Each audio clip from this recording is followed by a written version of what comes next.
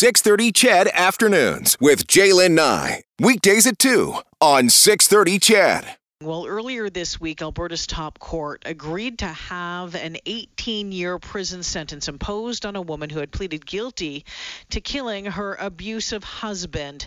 The 18-year sentence was among the longest in Canadian history for an abused woman and who killed her husband, and longer than many sentences imposed on men who kill their intimate partners. So here's the background. In 2011, Helen Naslund shot her husband twice in the back of the head while he was passed out.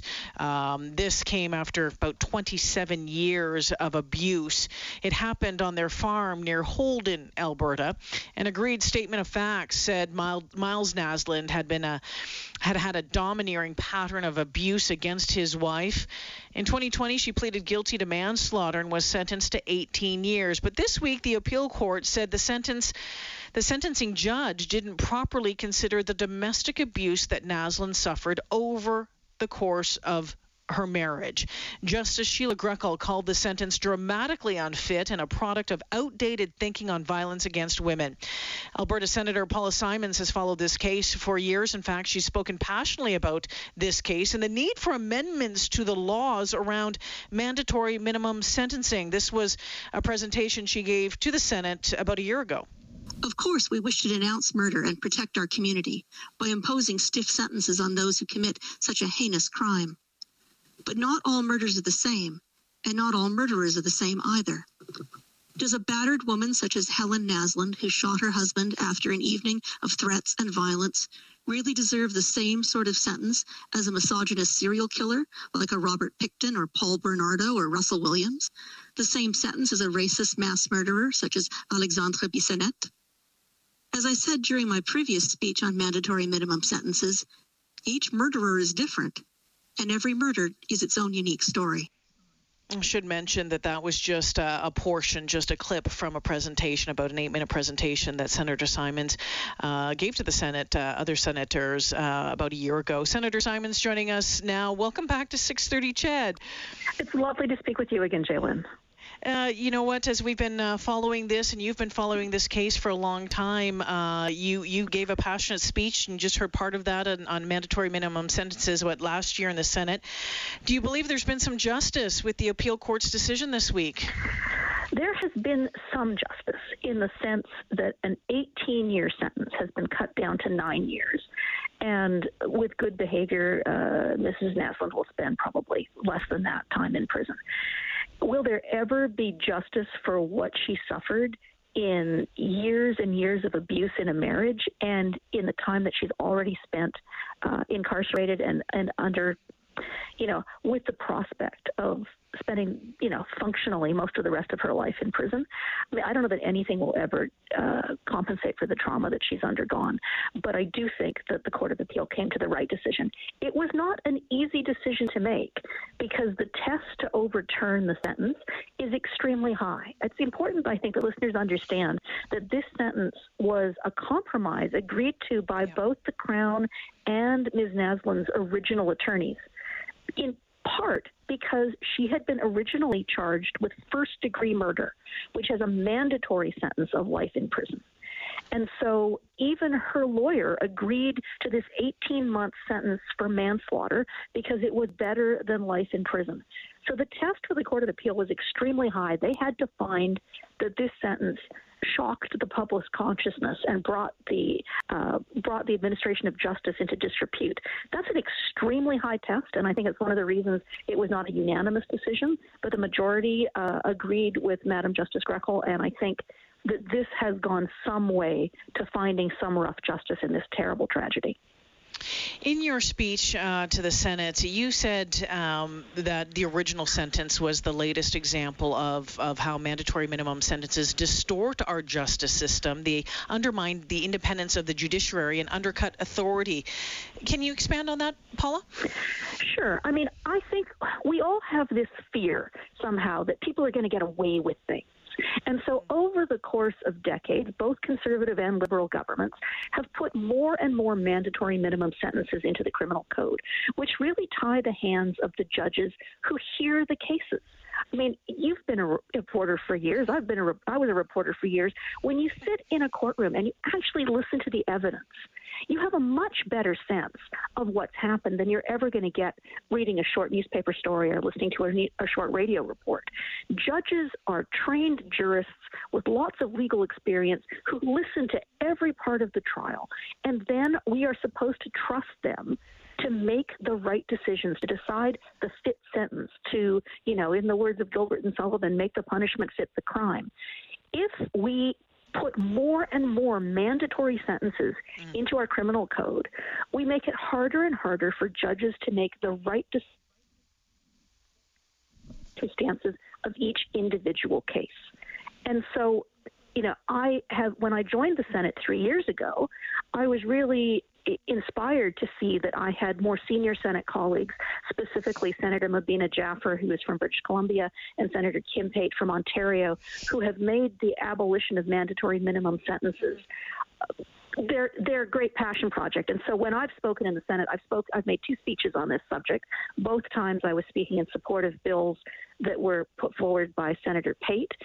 Now Senator Jaffer has a new bill that she presented to the Senate just a couple of weeks ago, Bill S-213, which is, again, to eliminate mandatory minimum sentences. We keep trying and trying and trying. And eventually, we hope that there will be enough examples that people can see that these sentences are often grotesque miscarriages of justice. So, Senator Simons, you talk about keep trying and trying and trying. The previous one was Bill, I think, S-207, which was in hopes of changing those mandatory minimum sentencing as well. Now this new one, I think you said S-213.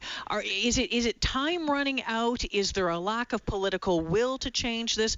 Why do they keep fizzling out? Let's put it that way. Well, the last 2 bills both died on the order paper because they were elections called. And so, this is the thing I learned about, when I was a reporter, I would write a piece, it would be in the newspaper the next day, and then I would go on to the next thing. The Senate is not like that. And Senators Jaffer and Pate have been working on this issue for years. Sometimes they're overtaken by political events beyond their control. But let's be honest, it's really hard for elected politicians in the House of Commons to support this because it sounds like you're soft on crime. It sounds like, and so it is the prerogative of senators who are appointed, who don't have to worry quite so much about offending public opinion, to say, this is unconstitutional. I think the government knows that some of these mandatory minimum sentences are unconstitutional, and, the government keeps talking about bringing forward a bill that will eliminate some mandatory minimum sentences, but I think it's simpler in the Senate for us to see this issue without worrying about voter blowback. And so, Senator Jaffer has spoken in support of her new bill. I hope to be speaking in support of it later this spring. It's difficult. I've given 2 really impassioned speeches I was really proud of. And so you think, okay, what examples do I use now? Unfortunately, I regret to say that there are examples that keep coming up.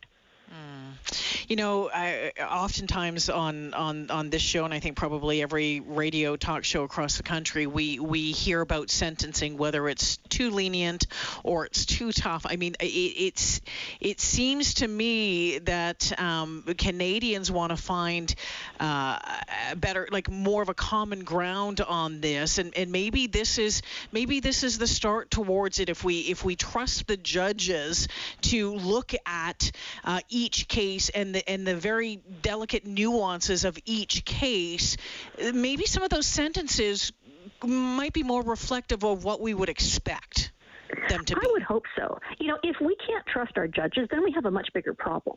Because if you're going to have mandatory minimum sentences for so many crimes, and not just for murder, but for all different kinds of crimes, then you might as well just have an algorithm and a robot. You put all the facts of the case into the computer, and the computer whirs and hisses and comes out with an unbiased, unprejudiced sentence based on all the facts. We could have a court system like that. I mean, it sounds like something out of a Star Trek episode, but sure, we could have a system where we just put all the facts on the chart and let the algorithm decide the proper sentence. But we rely on human judgment and human insight.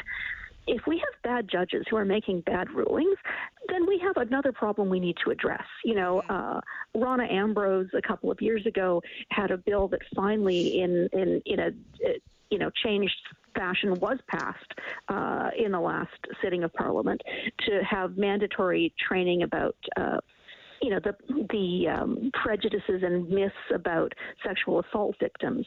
And that came in part from the decisions of some very questionable decisions by some Alberta judges in sex assault trials. One of the challenges we face in this country, and I've spoken about this in the Senate too, is that it used to be in the olden days that if you were a lawyer, you had a wide general practice, and if you got put on the bench, you could hear all kinds of cases. But oftentimes, we have judges on the bench who perhaps spent their entire career doing civil tax law, civil litigation, and suddenly they're hearing murder trials, and they haven't spent a career in the criminal bar. And so I think what we want to have is an independent judiciary of accomplished, educated judges who have the training and the skills and the expertise to make decisions. If we don't have that, we need to fix that problem, not hamstring and tie the hands of the judges who are doing their job well. Senator Simons, we'll leave it there this afternoon. It's been great to talk with you again. I appreciate you making time for us today. Thank you for this. Thank you. Take care. Take care. Senator Paula Simons joining us this afternoon as we talk about mandatory minimum sentences and the push for change on that front.